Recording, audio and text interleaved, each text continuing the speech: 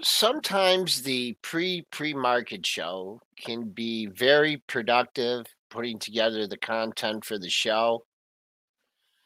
And other times it could be like today, Looney Tuesday. I'm not sure what's going on with these guys, all the songs they're singing, but we did put together some good content. We're going to talk about China. We're going to talk about Turnaround Tuesday. We're going to find out if that dip yesterday was the dip to buy for the week. Mitch, you're in control. Roll that intro.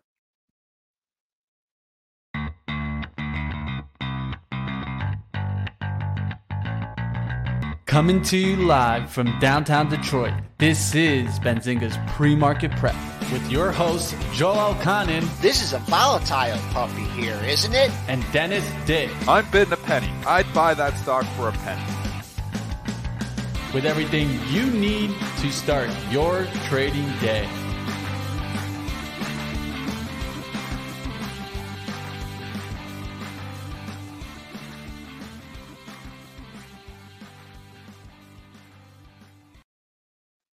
All right, as opposed to Monday, where we started out in the red and we never got green, we've been green for most of the pre-market session, trading up 10.5 handles at 39.80.75. Caught a bid right below the close. That's always a good thing. So let's protect that on any downside. On the upside, there's no number at 4,000, but you all know I'm going to say we got to get back over 4,000 again. Pre-market high just shy of that at 39.90 1/4. We have the buck in the red by 33 cents. A volatile day yesterday. TLT, just a quiet rally, up 20 cents, 103.39. Doesn't seem like the Fed heads are having too much of effect on the TLT. Crude, big old rebound yesterday, up $1.70 at 78.94. Oil stocks did not participate yesterday. They are a little bit today. Gold up 14.80, 17.70.20. You have silver in the green, 21.48, up 35 cents. Bitcoin, I think this thing is stuck at 16.3, but got a lot of resistance here at 16.5. And what else do we have here? Ethereum futures. They are trading in the green as well by $44 at 11.9750. Triple D, Mitch, how are you guys doing? I hope I didn't embarrass you with that intro, but Dennis, you didn't get to sing yesterday because Tim didn't come on. You're sure making up for it today. I was disappointed I didn't do the bushwhacker dance. Come on, we'll find some way to entertain you guys here today. We'll find some way. But what is entertaining today, Joel, is the China stocks. They're very, very entertaining. And is this market now just go with China? Is this where we're at? China up, our market's up. China down, our market's down. I mean, this is the catalyst. This is why the S&Ps are rebounding at least slightly here this morning. This is what is driving the bus here today. It's all China. Mm-hmm.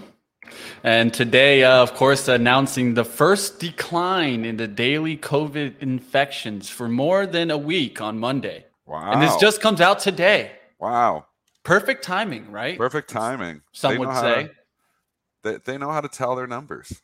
Yeah, that's definitely one thing that we've always talked about, right? China's auditing process. But even on the COVID numbers. Yeah, it seems like even on the COVID numbers, they have a good audit process. Billion cases around the world. There's none in China, though. But it seems to me like one of the things that this shows me a little bit is that if the market could get driven by so much of the China stock action, then maybe we don't really have this, rip and rally bull market coming back into the all-time highs type of market. Maybe this has just been what we think it is, and maybe this is a dead cat bounce, and we're here stuck between a range. I think we're stuck between a range between 400 and 390s on the SPY for a while now. I don't know how you guys see the markets, but I can see a range-bound type of trade till the end of the year. I think so. I think, again, approaching these markets, and forgive me for the long COVID, approaching these markets, it's just chop fest, and it's going to continue to be a chop fest. So, yesterday you're like, oh, here we go, you're selling, and then no, there's no follow through, and then we rally here today. So I think you're just fading all moves, but I don't see that catalyst, like I said before. it's hard to really find the catalyst. It's just like the driver to drive us higher, but it's also kind of hard to find the catalyst. It's just going to tank us here too. We're going to be dependent on the next CPI data, which is coming out in basically 2 weeks.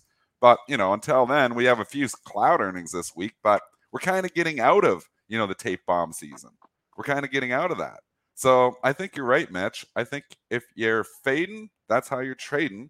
That's how what's been working in 2022. And I think that's what continues to work in 2022. And Fed speak, you had Bullard bullying the market yesterday's. You got Jerome Powell speaking tomorrow. But you're right. I mean, we're out of earnings season. China, it seems, it's not even December 1st. I mean, we can't start talking about holiday markets yet, right? We haven't even ended November yet. Yesterday was, it was like, where were the bulls going to step up? And there was really no reason for them to step up early. They let it get into a little bit of last week's range. But I think today's an important day. I think if we can hold yesterday's low, maybe close right here or tack on another 20 points, make that other run back and get over 4,000. So an important Tuesday. Let's see if we can just hold on, hold that low from yesterday. We got some green on the screen I'm looking at. Really no tape bombs yet. Oil up kind of helping things. Dollar wheat kind of helping things. So let's see if we can stay, comfortably above last week's low and set the.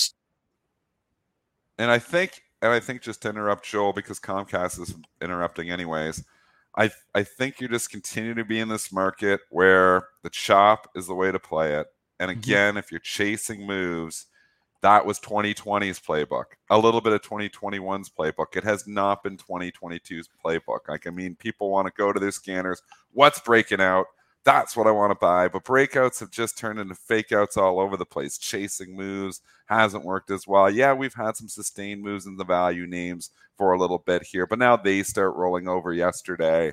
It's a tricky market to be a momentum player in. It's a contrarian market. The other thing I will say is this market is tricky because if you're doing any type of risk control on swing trades, like giving yourself 2-3% stops, there's so much chop, you're getting stopped out of everything. That's where, it's almost like you got to a little bit, not throw caution to the wind. Never throw caution to the wind. You want risk management. But you've got to understand that you got to maybe widen those stops a bit in this type of market because everything is just choppy.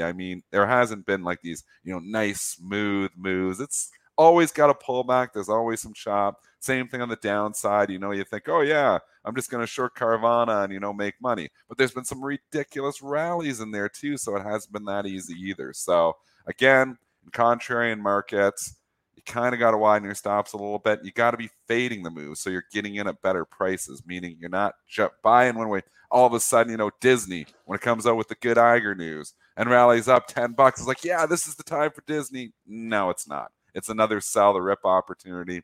Disney's come halfway back. This is just this market. The moves in both directions for the last little while aren't sustainable. You gonna hit him, Joel, or should I? No. We talked about that Disney. I don't know. I made my claim yesterday. Till it gets back over a 101, and able to hold that.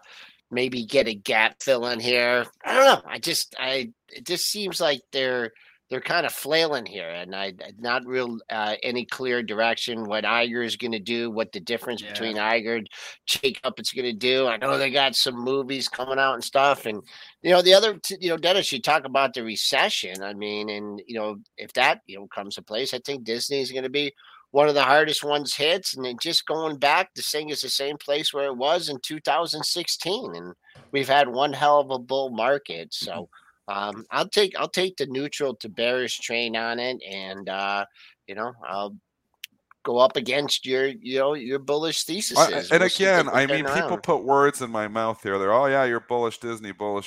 I've been trading Disney to a certain extent. Yeah, long term. I said 10 years from now. 10 years, not 10 days, not 10 minutes from now. 10 years from now, I think you're going to like the Disney purchase. I think we're going into a bloody recession. I never said anything about Disney going to 110 imminently here. I did not say that. I don't know why the chat's saying that. I don't know why you're saying that. I said when to 101, I said I'd be a seller of the rally. So I said I'd like to buy it on pullbacks down at 90. I didn't get filled on the 90. It went to 102 the next day. So, I mean, people just make stuff up or they hear what they want to hear half the time. But what I'm trying to say is if I believe, and I've said this, I absolutely believe we're going into a recession 2023. It's probably not the best idea to just be loaded up on Disney. That's why I have a half-size position. I've got to own something in the long-term portfolio. I can't have 100% cash, because if I have 100% cash, I'm wrong. I get punished severely because everybody else gets rich without you. And that's not good. That's what causes inflation. That's what causes purchasing power to go down. So you can't just have 100% cash. You got to have some stocks. I have a half-size position in Disney in the long-term account because I think there's good value here. I think it's a good metaverse play. I've said all that stuff. I'm not talking about 10 days from now. I didn't say anything about a trade on Disney here. I said I would buy a pullback. And, that's where, so anyways, if anybody was talking about a trade yesterday, it would have been, I'll put my hat in there. I was looking at Disney for a trade and Netflix for a trade, but I talked about it with it too. I said that Netflix needed to get going, right? That's one thing that I've been looking for is the relationship between Netflix and Disney coming into play. The big part of that is Netflix's gap towards the upside that I see that it eventually could fill. So I've been focusing on that Netflix chart for a while now, looking to see when we're going to get back above 300. And so that's probably going to be when I like Disney. When it's hard to do all those towards that 300. I'm long Netflix too in the wife's account. It's still hard to come in here and say, Netflix is a buy here at this point in time. You know why? Because it's rallied $100. Yeah. We're in this market where there's just not sustainable moves. We're not in Kansas anymore. We're not in this market where stocks that go up 100% go up 200%. Stocks that go up 100% go back down 50% half the time. I mean, this is the kind of market that we're more than half the time. This is the kind of market that we're in right now. That's what I'm trying to tell you. Just like the S&P rally this morning. I don't know what the hell just hit the tape here in the last few minutes. But the S&P rally is we just lost another, 15 handles here, Joel? Just like that. Boom. Boom. Yeah.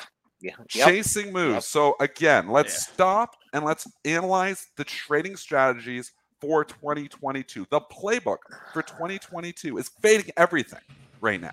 Not even fading just, the rips, but it's been buying the dips and selling the rips. We've said that probably 1,000 times on this show in 250 episodes. We say it like every day.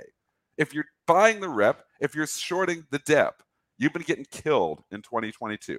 Contrarians are winning in 2022. Contrarians go against the immediate move. They're saying because the stock was up $4, it's probably going down 2 tomorrow. That is what continues to work. That is the playbook for 2022. It's not playing momentum. It's not, just jumping in everything that's going up because then the rug pull happens and the momentum subsides. Yeah. So, I mean, there's obviously different types of momentums or different types of strategies for different types of markets. And, I've been trained 22 years professionally. I can tell you when we're in a contrarian market, and we are in a contrarian market. Even though the value has had a nice month, this has not been like, oh, yeah, all the value stocks just killing it. There's been a lot of ridiculous sell-offs here, too. I mean, if you just go back to a month and a half ago, the Dow was in the gutter. So we've had a good rally here. Do I want to come in and buy all these value names now? Am I coming in here like Kramer last night saying buy Deere now? It just rallied $100 in a month and a half. And we're probably going into a recession. So just cool yourself. You don't have to buy stocks every single day unless you're a day trader. Day trader, you got to buy and you got to sell and you got to make your money. But if you're a longer term investor, pick your spots, pick good opportunities, pick, where you want to be and go from there. Don't just jump in because you have to swing it. You don't have to swing it every pitch. That's why go ahead, Joe. No, I was just going to say, that's why I'm getting cautious up here for the year-end rally because we rallied over 500 points. Maybe it already happened. Yeah. We rallied 500 points off that low. I mean, that was a really, really nice rally, 3,500 over the psychological 4,000. Yeah. And where's the base going to be? I mean, it's going to have to build a base up here, to rally from. And that's why I'm just kind of sticking with, already with the price action from yesterday, my levels have turned negative on the week. And, and they're going to have to rally we're going to have a 30, 40 point handle rally to get back on the positive for the week. So, if you're looking for the year-end rally, I just it could happen. Yeah. If you're trying to call markets 3 weeks out, 4 weeks out, you're doing it wrong here too. Mm-hmm. You're definitely doing it wrong if you're trying to predict a random walk market. We are in a random walk market. Nobody knows what's happening tomorrow. Nobody knows what's happening the next day. That's why day trading is kicking the crap out of every other strategy. It's why my day trading account is up so much this year and my investing account is down this year. It's why. Because you can see the momentum coming in on a daily basis and you can pick your spots on a daily basis. But tomorrow is a completely different day. There's no follow through in anything. So, I mean, you're putting on a swing trade and you're like, yeah, this is the time. And your stock goes up 10%. You're like, yeah. And then all of a sudden falls 10% the next day. Like, what the hell just happened? Because we're not in this nice swing trading environment. We're not in this investing environment. We're in a day trader's paradise here right now. Day trading is killing it in 2022. Take the profits when you got them. That's how you make money in 2022. Another thing I think to keep in mind that you're stating here is that right now it seems like we're starting to get into a sideways stage, right? There's stages that we do get those little bounces up in the SPY. And now you're starting to see more sideways action. When there's no trend, it's going to be very hard to find consistent patterns. Oh, yeah. To find consistent trades, because at the end of the day, that's what you're getting. You're getting sideways consolidation right now. It seems like from around, I mean, you could do it maybe above 400 towards the 390s. And it seems like today we might come back. And there is a kind of daily or weekly trend line you guys can draw that I put the SPY pullback somewhere between 393s at 392s. And then we could still come back for 400 because we've made about like 2 big runs there. I still could see us running to 400, but does that mean we're in for 410s, 420s? I wouldn't be even that far to say that we could go that far. So I think we're going to be stuck in this range. Well, we'll get the downturn, then we'll get another maybe 400 turn, then another pullback to 390s. We could very much be here till the end of the year. Sounds like a lot of good trading opportunities here, Mitch, and not so much long-term investing opportunities here. 100%, and that's that's just the kind of market we're in. Yeah. 2020 was like this market where everything pulled back and then you bought the dip and you're like just killing it. And, my long-term investing account just killing it in 2020. And, my swing trading account just killing it in 2020. I haven't done hardly any swings in 2020 because you hold something for 2-3 days and then it turns on you. You could have caught the value rally and there's been some opportunities in the energy stocks. But overall, it's just been choppy, very choppy. And the day trading is really good. Like choppy works for day trading. You're like getting in. You're getting these little momentum moves, these wicked little 6-7% moves intraday sometimes, or overnight. And I like my overnight trading, but holding anything for 3-4 days right now, it just seems like there's just not that follow through. And maybe we're going to change in 2023. Maybe we're going to go into a bear market, like a full bear market. But this isn't even really a bear market right now. It's just a choppy market. So we were in the full bear market for the first part where it was very easy on the short side, just selling every rip, you were making money and everything. But now value stocks rally substantially. You've had a separation. You've had some wicked tech stock rallies. Unity's up almost 80% from the lows. There's been some wicked little rallies in here too. So, just trading, it's moved on to just choppy markets, and it's moved on to a day trader's market. That's what this market is right now. All right, let's go and we'll check out to see if maybe the retail stocks are starting to give up some of their gains that they've been having. Let's go to Hibbett Sports. Q3 EPS at $1.94, missing the $2.47 estimate. Sales at $433.2 million, missing the $445.73 million estimate. Hibbett sees full year 23 EPS at $9.75 on the low end to $10.50 on the high end versus the $9.66 estimate. Kind of stock that they like on pullbacks here, but I like it down like 60. I don't know about a 62. Yeah. Just it could be another choppy one too. This is thinner though, so it's hard to like make a call on something. Let's trade 9,000 shares in the pre-market, Joel. I mean, but this is the kind of stock that they've historically kind of bought on dips. So I wouldn't be selling in the hole here. I think I want to see some stabilization, and you never know. But the earnings weren't great, so you never really want to buy stocks on bad earnings. I like that lower $60 area too. Little gap to fill too, going back to 60.29, and then you had two lows in that same area just above 60. Only, like you said, 9,000 shares, and they whooped it up for already 5 points. But that's what I'm looking at. Have to agree with you there. Coming back on the upside, you got a long ways to go to get to the 66.46. That would be the bottom of yesterday's range. And also, if you want to look like longer term, if this is if this is a real turn in the stock, and you're going to get a real solid retracement. You went to what, 40 to, you could be going back to the 55, 56 area and taking back half of this move. But for today, we'll be looking at support at the $60 level. All right, we'll get out of Hibbett Sports. We'll go to the next stock here. Just give me 1 second. There you go. Dog's out of here. Let's go into the next one. This is why Joel was calling us out this morning. Why not have a little fun with Billy. Good singer, man. Watch it now. Hey, Wooly Bully. Hey, we're going to keep it going. Let's go. Right here. Willy Billy. Prep. You guys know it. All right, let's keep going. Daddy. About a thing he saw. That's why I paused it. I wanted to catch this. And a woolly jaw. Terrible. All right. Well, the voice. That's the long COVID right there singing. That's the COVID voice. Instead of American the voice. Idol. We're going to do a new show. Voice. Long COVID. Who sings the best when they got long COVID? It's me. Your internet never goes out when you want it to. I'll tell you that. What's the new? We got let's get the numbers. Lost. Billy. Yeah, EPS at a loss of 63 cents, beat the loss of 65 cents. Sales at 814.5 million, beat the 797.03 million estimate. And it looks like Billy is up today. Surf's up, guys. Let's go. China's up too. So Surf's up, Tide's up, Billy is up. Okay, earnings.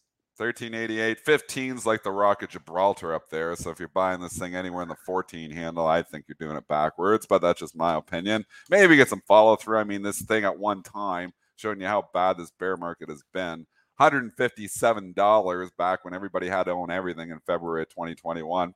It went out the board at $12 yesterday, so that's a nice 93% pullback here. But stocks that go from 150 to 13 usually don't go back to 150 anytime soon. I'd be fading this thing at 15. I think everyone's stuck on Billy. I laid a little bit more. Yeah. If this can hold 14 and has really been impressive at 14.22 was a daily high. That coincides with the pre-market high. So first things first, let's get through that. And then I'm not seeing much at 15. I see another daily high at 15.47 million shares have traded. So, look for a day like Pin Duo. I mean, that all over the place. Tried to give some back, but really didn't. So, once, these stocks, they made the turn. I would not be shorting it. Looking at next target on the upside would be that 15.47. Yeah, we'll see how the other China stocks react. Of course, they have getting a little bit of a bounce. JD getting a little bit of a gap up today. So, we'll see what happens with that one. It's so hard to trade that chart, too. Like yesterday, we liked it on the daily, but the action of it gapping around it'd be tough for me even to trade, seeing that gap up now. It was a wild stock. Yeah, PDD it's is wild. a wild stock. These I trade it stocks are sometimes. wild. I pair it with JD. I pair all these things. You got the Billy, but the JD and PDD do pair up pretty well together. The Bob and the Baidu usually pair up pretty well together. So I pair trade those things. But trading those things just on their own with the overnight risk, it's tough, man. You don't know what the next headline is. Are the cases going to go up? Are the cases going to go down? Are they going to go to lockdown? Are there going to be more riots? Are they reopening Macau? Those are all the questions you got to ask, and I don't have any answers for any of them, so that's why I pair it off. Yeah, it's tough. It's tough for sure. Let's go to the next one here. We got a pre-announcement here from United Health Group as they're announcing their full year 22 revenue outlook here. 324 billion versus 323.32 billion. They did lower slightly their adjusted EPS guidance. They're still meeting the high end on their high end range. It's 2205 versus a 2203 estimate. And they also did kind of a similar move here with their full year 23 revenue. They put on the low end 357, 360 to the high end versus 352. So there's a little bit of mixed signals here in their EPS, but the revenues look good here for United Health Group. We'll see what happens to these stocks. They had a nice little pullback. Looks like it's already been running since then. Do you still like these? Again, lower beta. Works well in a recession. That's all there. The trouble is this thing's sitting up near all-time highs still. So I just don't want to own stocks at all-time highs. I know in 2020 I want to own all the stocks that are at all-time highs. It just hasn't worked that well in 2022. We pulled back. We had a dip down to 523, and then the money manager's like, oh my gosh, United Health's down $9 when they're getting United Health down $9, and they're coming in and buying it back up. So I don't think it's going to go back down to 523. It's a stock that every money manager doesn't own but wants to own. So you get any significant pullback, you probably do find buyers. But it's kind of, it's not very. If you're looking at a chart, it's moved up from 400 back a year ago up to 530. It's not like I don't see the easy path to 630 on this thing. So I think it's just a nothing burger. I think I'm out, not making a call on it. 540. I would keep an eye on that, whether you're bullish or bearish. Last two highs are surrounding it from the last two sessions. It had big drop to 500, a choppy rally. You're $8 away from that. So I think really, if you're looking for more on this one, you got to get this 540 bid here and then challenge your next daily high. Coming back on the downside, it looks kind of, I'll call 532. If you don't hold 532, that splits the lows from the last two sessions. I see some more downside here, but you have one too. You had the break. Oh, we're coming back. One down. Now we're back. Monthly resistance, just above 550. That has been like when you had a monthly high here. Well, that's 526.98. But what was last month's high? 558.10, and then this month's high is 555.69. But big roadblock getting through 540 for UNH. Hard to find support if you take out those pair of lows from Friday and Monday. I'm gonna switch over to I'm gonna get off this Chrome and I'll be right back. I'm gonna come back in. Right, Joel's gonna try to fix his internet issues. No worries. Hop out, Joel. Like we said, we're all shorting Comcast rip because this no is worries. What you get. I'll give you guys a ticker there that not many people watch in healthcare plans. You guys know I always like to look at like different stocks in that industry to see if there's anything that's setting up here. I like the CNC. This is one that I've never traded before. I don't know if you have, Dennis. But, I trade it. Yeah, CNC looks like a nice little setup. On the daily chart, you kind of have like this bearish pattern, but if it can get above here, going in towards 86.90, it's going to be looking really good. Monthly chart has a nice support around the 80s. So another level to watch for, of course, monthly highs. My man Joel would kill me if I didn't mention the 86.61.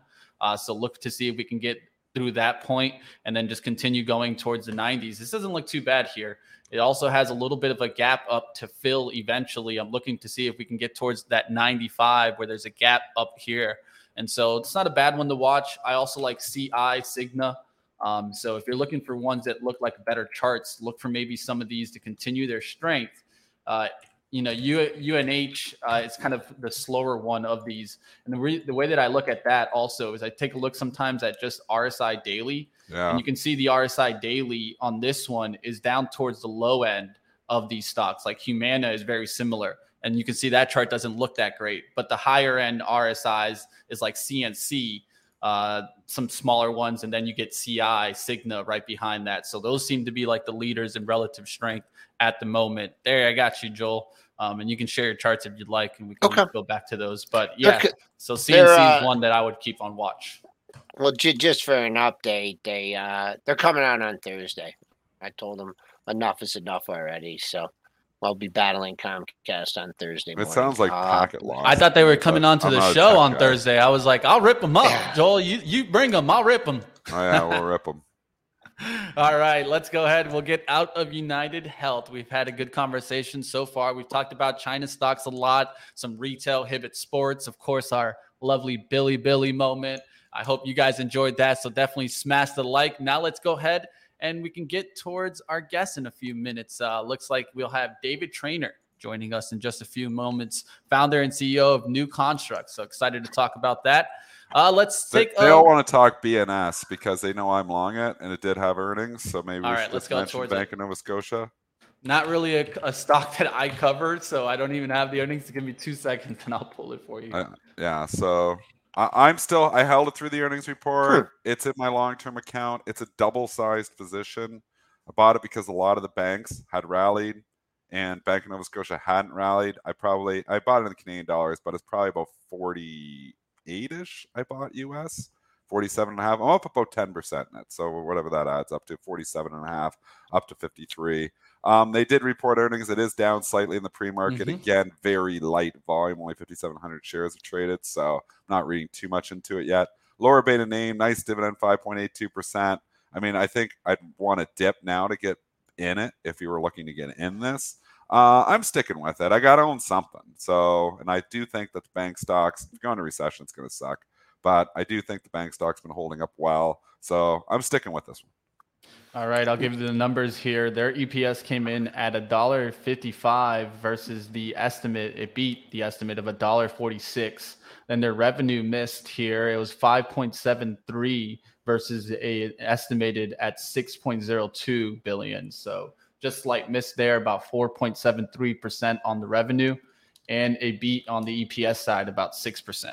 If you want to trade the Canadian banks, there's like 5 of them here that trade, obviously, on the U.S. exchanges. RY is the biggest one, Royal Bank, CM, CIBC, Bank of Montreal, which my wife worked at for a decade. I still have a huge position in that from her employee purchase plan. BMO is that one, Bank of Montreal.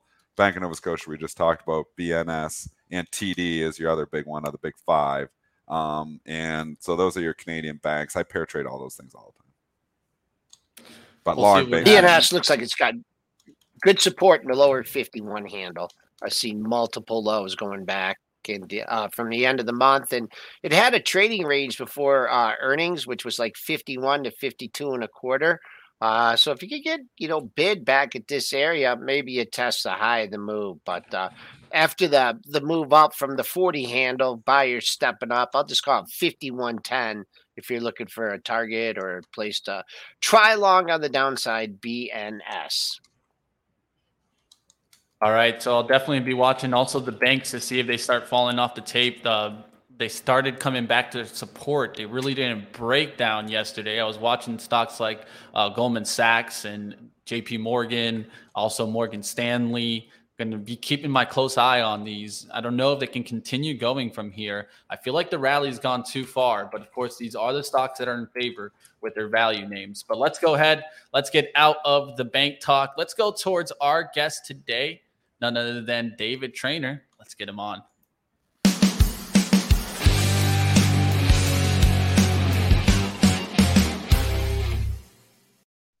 All right, David Traynor, founder and CEO of New Constructs. Welcome back, David. Good to be back. Thanks, guys. All right, I'll go ahead and I'll take lead a David, little bit here. Just got to. All right, Mitch is going to take over the lead. We're going to put Joel in the background for a few minutes. Joel's been having some internet issues, so I'll try to take lead here, David. How you been seeing this rally so far? It seems like, we're finally starting to run to a little bit of resistance. How do you see the rally?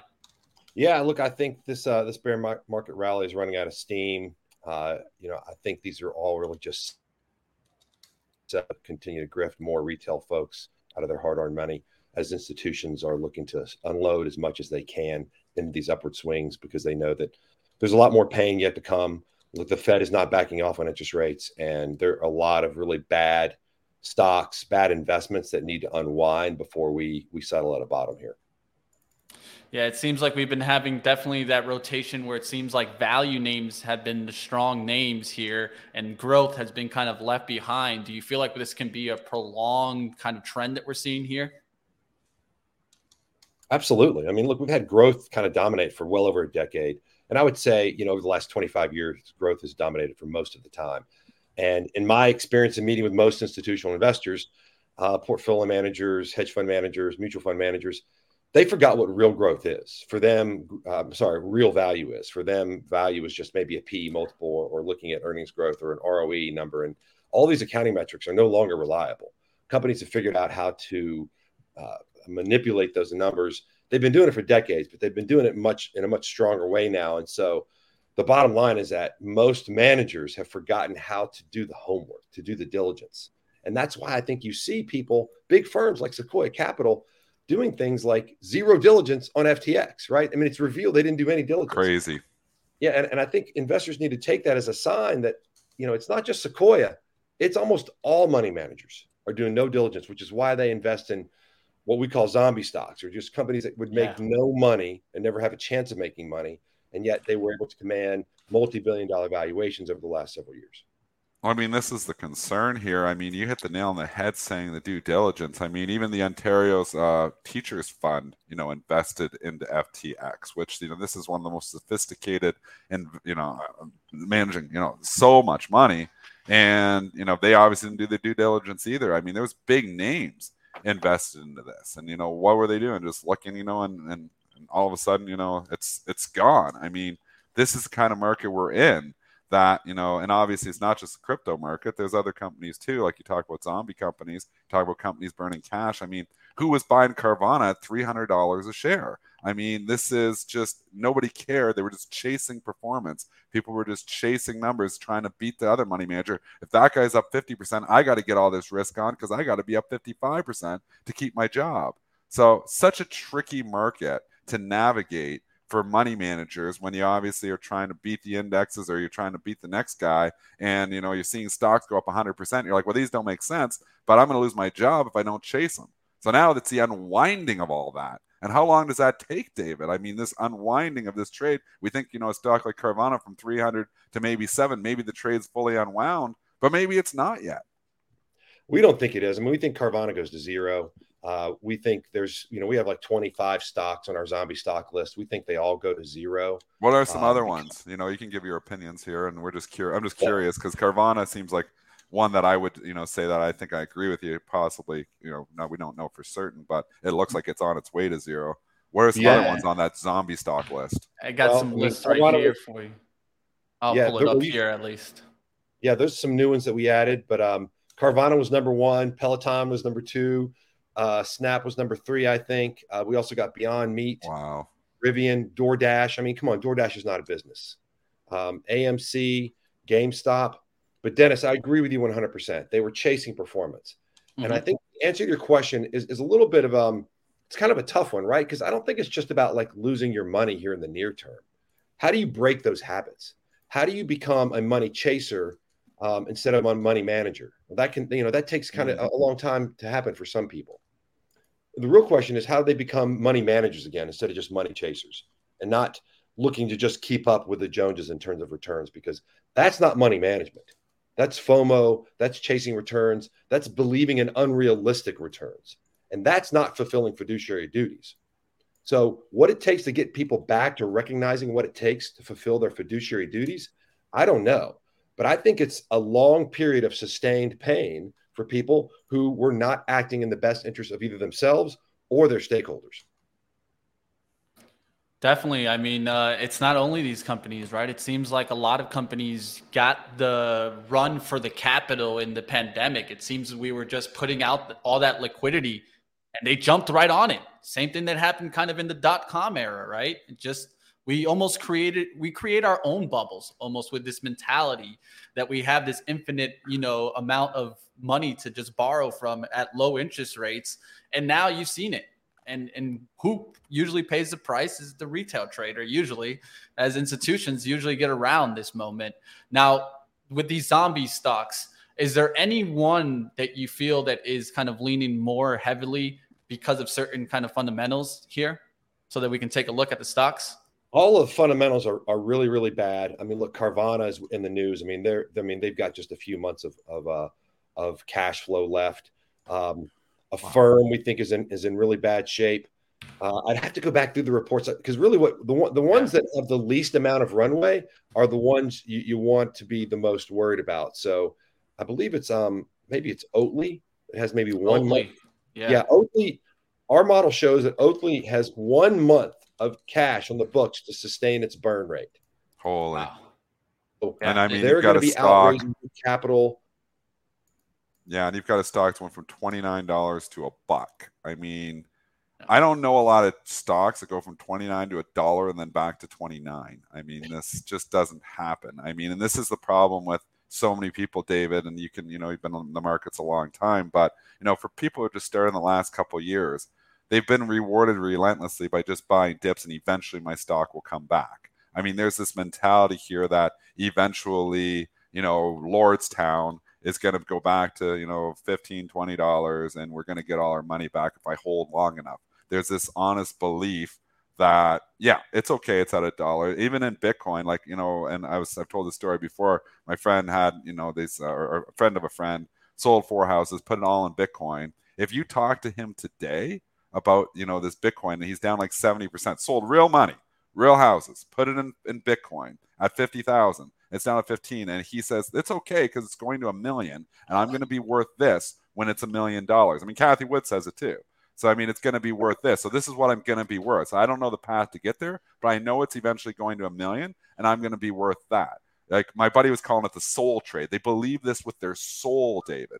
And to break that, and this is why what the market is doing right now, it's breaking those people. It's breaking those people that believe their Carvana $100 purchase is eventually coming back. It's breaking those people.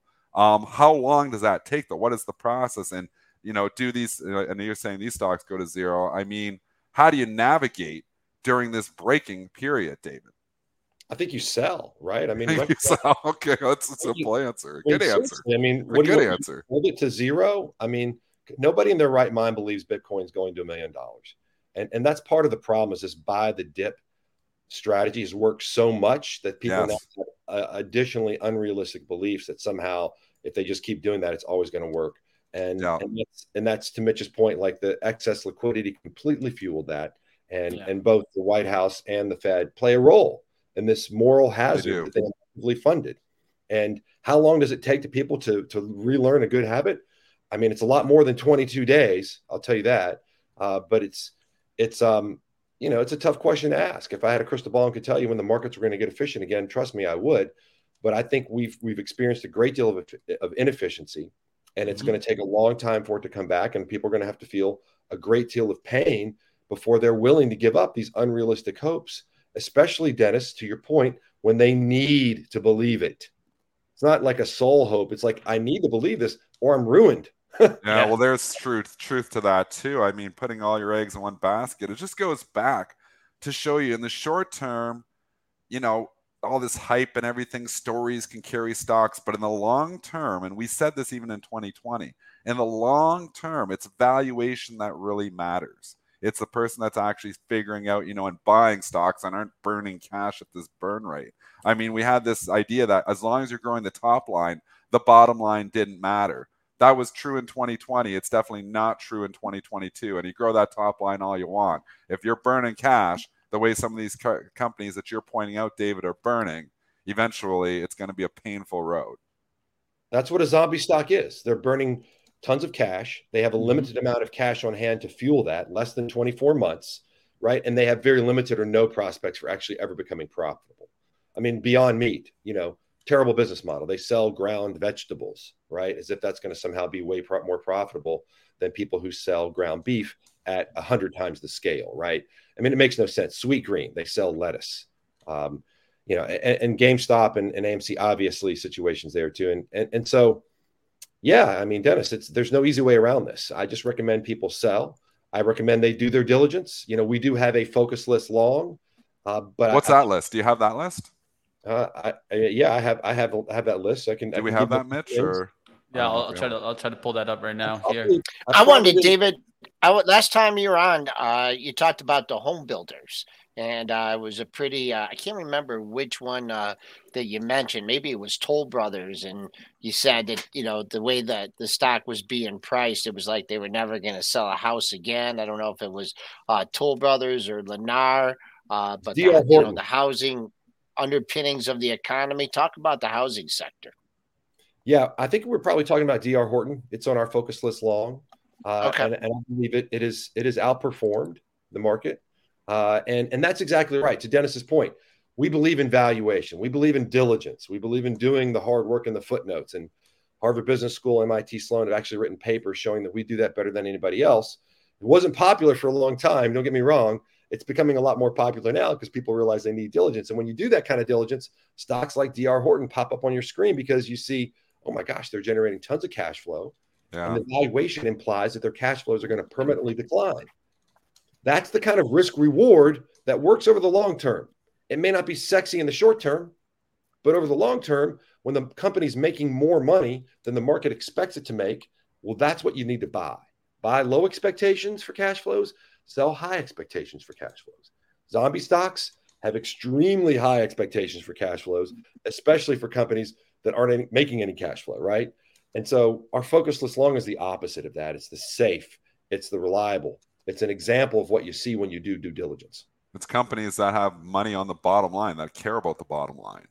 I mean, that's what always mattered until we got into these crazy 2019, 2020 markets where people were just coming in and throwing money at NFTs and just don't be mad at stories. Stories. The story was cool, sometimes. Man. It worked well. Stories it worked well. But sometimes you have to look underneath the hood of the story, right? Yeah, the story can only push it for so long. So I don't think story is a bad thing, but it's going to come back. There'll be a time where story is more in the focus. But I think that one thing that we need to learn is also how to look underneath the hood. So one thing that I wanted to ask David about that he has on this presentation is months before bankruptcy and how that's a calculation that you guys look at. I think that's something that not a lot of people even calculate or even think about. Yeah, they think about a company going towards bankruptcy, but they don't know exactly how long they have. So explain to us that process and how you look underneath the hood to find that out, David. Yeah, I mean, Mitch, you're right. You want a good story, and all the zombie stocks have a bad story, right? It's a death ending, we think. But you need story and fundamentals, right? Who said we can't have both? Yeah. Who said we shouldn't have both, right? And so, because fundamentals tell their own story, and when someone's trying to distract you from fundamentals to tell another story, that should be a huge red flag. So months till bankruptcy just takes the amount of cash the company has on its books, short-term, long-term cash, all liquid cash on the books that they could use to fund losses. And then we divide that by their free cash flow burn. So if they've got $2 billion of cash and securities on their books, and they're burning $500 million a year, that would be 4 years of cash. All the stocks on the zombie stock list have less than 2 years of cash. Oatly, as an example, had less than 1 month of cash. Wow. Right. And that chart you're looking at there is from one of our first reports several months ago, and a couple of those companies have already raised new capital. Carvana had to raise new capital. Freshpet had to have some private equity buyers come in. So, what we're seeing is true. I think Peloton CEO a few months ago flat out said that the company had 6 months left to figure out whether or not it was going to survive. Interestingly enough, they had 6 months of a runway until they ran out of cash as well. How much does Peloton have left now? Is it still at 6 months? Did they do another capital raise? Because the one thing is they can do a capital raise and they can get more runway, but that dilutes equity holders. So it's still not good news for equity holders because you're owning less of the company. No, that's right. And it looked good luck trying to get any debt, right? Because debt's a little more expensive than it was back when these guys went public. So I think whatever capital they get is going to be very expensive to existing shareholders. So it's not a good thing if they just learn to survive for longer. The real question is, who wants to be that marginal investor, right? Why do you want to throw your money into the fire when they're voting it like that, right? Who wants to do that? And I think that kind of speaks to your questions, Dennis and Mitch. When will this end? Well, it ends when people decide to stop putting money on fire. And I don't know when that's going to be. You should ask, some of you guys, other contacts, because We don't understand it. People thought we were crazy for years because, right, when we put Carvana in the danger zone, it was like, I don't know, in the teens or something. And then it went up to over 100 and now it's back down. So we were wrong before we were right, even though we were kind of always right. Question about when people decide to get right in the way they think for somebody higher than my pay grade. I think that's definitely something that we're going to have to just keep watch on these companies to see how long they can survive. And it's also going to be, I think, a big factor is how long will it take the Fed to finally pivot, right? Because if they are going to survive, they're definitely going to need these interest rates to probably come back down.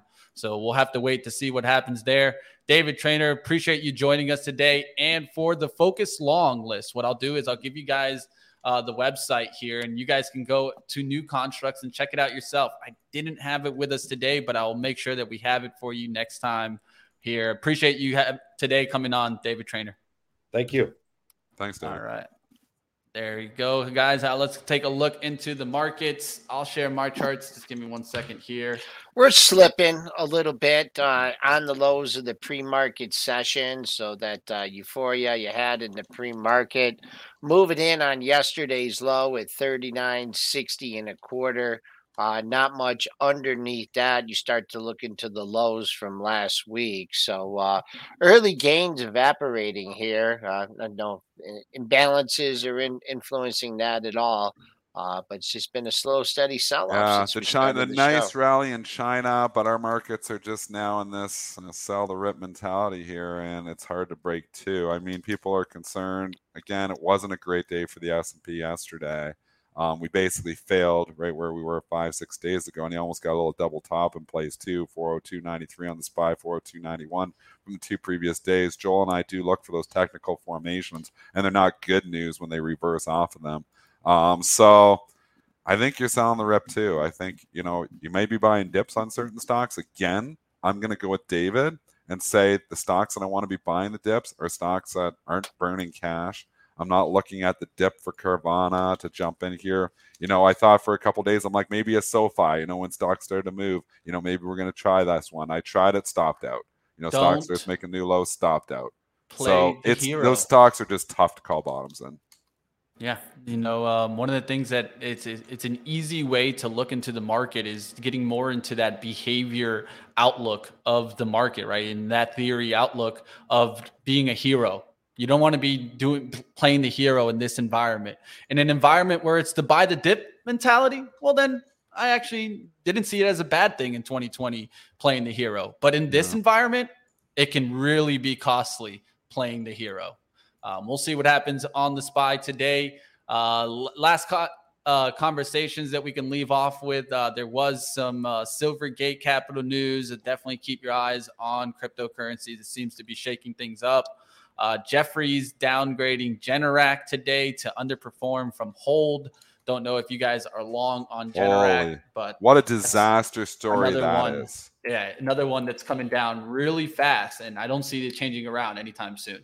I mean, we're going to get to a point where the stock is just cheap enough. This is not a zombie company. I mean, Generac does make money. You can look up the P in the background while I'm talking if you want, Mitch. But, it is a company that obviously is very, very dependent on expansion, not recession. So trouble is, I've said this before, if you're going into a recession, the first thing you're not buying is a generator for your house. I mean, that's just a luxury item for a lot of people. Maybe there's little generators, maybe you're in troubled areas, maybe you want to have it because your power goes out a lot. There's reasons, but a lot of times it's just the new home builds. They put them in all the new houses. And if you're seeing a slowdown in the economy, we know the home builders have been hit, but nothing has been hit like this GNRC. I do think GNRC is going to be a buying opportunity at some point in time. I would have it on my shopping list. I think it is a decent value stock, but I am very concerned about recession. As much as I'm concerned about Disney in a recession, I'd be way more concerned about GNRC in a recession.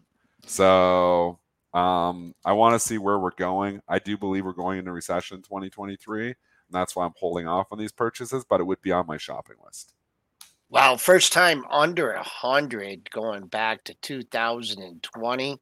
I mean, the next monthly low, you don't want to hear this if you're long. Your next monthly low comes in, I believe, uh, not even in the 90 was your low in May of 29 or May of 2020. Not much there. They're really pounding it on 23,000 shares. So keep an eye on that pre-market low. It could just be one person just yakking out a 25,000 share position. If you're looking for resistance, the bottom of yesterday's range comes in at 100.95, but just an indiscriminate seller here. And who was it a downgrade from? Johnny come Um, lately. Is Jeffries. Jeffries. Yeah, Oh, wow. Jeffries Man, come lately. man, thank you, Jeffries. I don't know. I don't know. We'll see if they use They the put an 85 target on it, so not too bad there.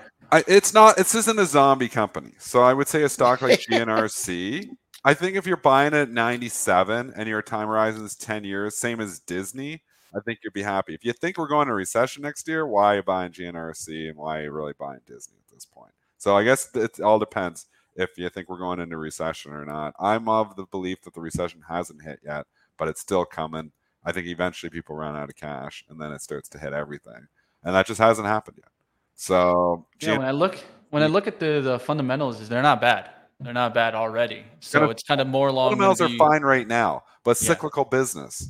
So Disney too, to a certain extent. I mean, these are not recession stocks. So I love Disney. 10-year time horizon. I love GNRC too. 10-year time horizon. If you just close your eyes, buy 97, put it away for 10 years and don't look at it, I think you'll be happy. But I think you're going to get it cheaper next year. Same reason why I don't want to buy Disney 9500 and was like buying at 90, half size position. I don't want to miss it because what if I'm wrong? I mean, there's always that play, right? Like I'm calling for recession, but maybe I'm wrong. Maybe we don't go into recession. Maybe something else happens. So maybe the consumer just finds more money, continues to find more money. So I want to own something. I just, I don't know GNRC. It's come down so far. I could be talked into it at this price. I'll say that. I could be talked into it at this price. All right, let's go to Apple. Let's take a look at Apple before we get out of here. I'm sure it's going to be on a lot of people's radars as we've been seeing it yesterday take the hit with the China mention, the protest. But of course, that turned around and it said that, China's coming back up. But now what do you do with Apple? Is this still a sell here? I think it's still a sell, but what do you guys feel? Yeah, we talk about it every day. I had in the long-term portfolio for 10 years. I said it yesterday. Multiple expansion has carried the price on this thing. I think we're going to a period of multiple contraction. The earnings are still there. It's sticky. People want to own their iPhones, but if it really gets hard during a recession next year, it's not the stock you want to own. It is not cheap relative to itself. Traded with a P of like 12 to 13 5 years ago. Now it trades with a P of 24 to 25. So basically multiple expansions doubled the price. I've hedged my entire position because I think there's more pain ahead for Apple. I'm going to look at this to point towards the market too, because it's, we're pulling back off the high in the S&P. We pull off the recent high in Apple as well. And I'm looking at this 140 area, at least right now. 139.50 was your low on November 10th. Right now, it doesn't look like that's, an imminent price that we're going to. But if Apple can just somehow develop that, first of all, not get more bad news, not get picked on by anybody, but if it can put a couple lows in this area above this 140, I no reason for it to turn up again. If keep getting bad news, the S&P start heading for last week's low, then you start holding out to you can hold out for that 139.50 area. Obviously 135 has been the major support, so that's what I'm looking at. Apple trading up 36 cents today, getting hit. I mean, there's another thing you could look at it too is like a lot of bad news. Well, it's going down, but it's not getting killed. So. Yeah, but it has really 180 to 144. I think there's a lot more pain ahead. It hasn't been killed like the other ones because everybody's like, oh, it's Apple. And you own Apple, you don't trade Apple. We hear it from Cramer all the time. And it's been a fantastic call for the last decade or even longer than that. But I just think we've been in this easy period for Apple. I think it gets harder from here. So that's why I just don't know why 24, 25, you say you have to pay a premium for Apple. Well, you didn't have to in 2018. So why do you have to in 2022? Are you just making an excuse to buy it? Or is it really need to trade with a premium? I don't know if it does. I think it's a staple. I think it's a cash cow. Until they come out with the flying car, until they come out with a whole new product and diversify themselves away from iPhones, which is over half of their revenue, Yep. it's hard to say it's anything more now than a consumer staple. So I'm at this point where I don't think it needs to command such a high PE multiple. You can say, well, Procter & Gamble's got 23, 24. But you know what? We go into recession, people still buy Procter & Gamble's. They are running out to buy new iPhones in a recession? Maybe not. Just to finish up here, what about Deere and Cat here? We're talking about these. I'd sell them both. Yeah. They're both near all-time highs. If we go into a recession, these things are going to be value traps. So there's certain stocks, and Toronto Dave made a fantastic point in the chat about 10 minutes ago. And he was saying just, going and looking at PE, and that's in just buying low PE stocks and, selling high PE stocks doesn't just work. You got to look deeper into it. Some businesses are cyclical. What that means is their earnings go way up during periods of expansion, and their earnings come back down during periods of recession. We see it with the steel companies. We will see it with a Deere and a Cat. These are cyclical businesses.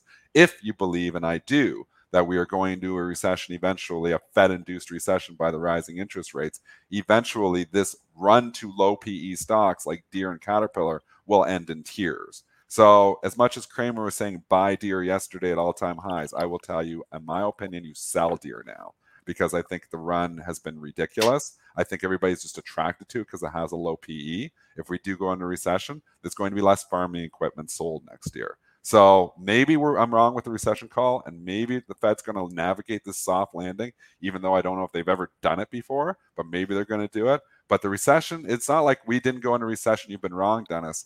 I think it's just the fact that, we just haven't got there yet. I think people have stretched themselves thinner. The consumer is still not completely strapped for cash. They're sitting on a lot of equity from their homes. They're sitting obviously on, still some of their savings are exhausted, but they're racking up the credit card debt. It takes time to break the consumer. And that's what we're seeing here now. But I think eventually we do that. I think eventually businesses struggle. I think eventually we go into recession. I don't want to own Deere or Cat. Drug stocks, completely different type of PE. So drug stocks, which have similar PEs to Deere and Caterpillar, are not cyclical businesses. Why? Because people still take their pills. Still need their drugs. They need their drugs, even if they can't. They'll find the money for their drugs. They may not find their money for their new John Deere rider, but they'll find their money for their pills. That's why stocks like UNH have a relentless bid. Why stocks like Merck and Pfizer have started to come back, and AbbVie are making new all-time highs. It's these stocks that will hold up during recession, especially if they have lower PEs. All right, I'm going to hop. Let's make sure we defend that low from yesterday, 39.60 and a quarter. Everyone have a good day. Back with you later on. All right, we'll see what else is going on there. You guys can follow Joel Elconin on premarketprep.com, Premarket Prep Plus, and we'll go ahead and wrap it up. We'll see what happens today. Dennis, can we get a bounce back? I still feel like, we've been saying for a while that the path of least resistance to the upside. I think that statement, for me at least, is slowly starting to die out. I don't think it's the path of least resistance no longer is to the upside. I think now it's kind of more in the chop zone. I think so too. And I do think I think when we look long term, 10 years, I think you can be buying some stocks. But if your time horizon is 18 months, yeah, I don't think you're buying anything, because I think 2023, and people don't want to hear this. They want to hear that we're going to get all our money back in 2023. I don't think that is happening. I'm just of the opinion that it's going to get uglier here yet. So I want to own some stocks in case I'm wrong, but I want to have a lot of cash in case I'm right. All right, we'll see what's going on there. I'll be watching this SPY trend line. I've been looking to see if we're going to run into it on pullbacks. That's why I'm stating that 392, 393 area, because it would run right into that. But you guys know I like my technicals. I'll get you out of here, Dennis. You have a good one. Do what you do best, my friend. Go get into some trading action. Have fun. See you next time. Thanks. All right, there you go. We'll get you out of here. We'll get you now to Benzinga Live. Of course, you guys want to come over to Benzinga TV where we do some live trading. Got Benzinga Live with AB and Stock Market Movers. Excited to get into some trading action. We should have Lord Ryan back, Zunaid and I ready to get into the markets. We'll see what's going on. And I do want to address something that was stated in the chat. Someone got a timeout for a certain reason, stating that, talking about SPACs and NFTs and crypto. And one of the things that I would state there is that a lot of people don't understand that there's opportunities that sometimes you got to take some profit, right? I feel like in the SPAC situation, right? Yes, it was a capital reach. It was a bubble, but a lot of people were able to make and generate a lot of wealth in these SPACs. The key was taking profits, right? And so if there's anything that I've learned is that these bubbles will come just like the meme stocks.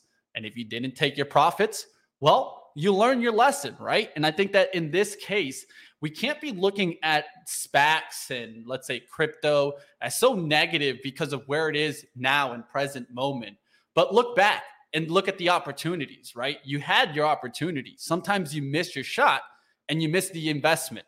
Well, that also happens. And another thing to understand is that the buy and hold strategy makes sense for certain stocks. Certain stocks that have high risk are not going to be probably the best in the long term for the buy and hold strategy. This is something that is, talked about often, but at the same time, that's not always the best strategy, just buy and hold, right? And so one thing I'll do is just kind of state that because I feel like too many times people just want to be negative towards these different investment vehicles. And the big reason of that is where they are today versus where they were a year ago or beyond that, right? And so we need to learn from these lessons, not necessarily just be the Debbie Downer. Well, just wanted to state that so that you guys can keep moving forward. Hit the thumbs up if you guys appreciate everything we do for you right here on Benzinga. We'll keep you going with Benzinga TV up next.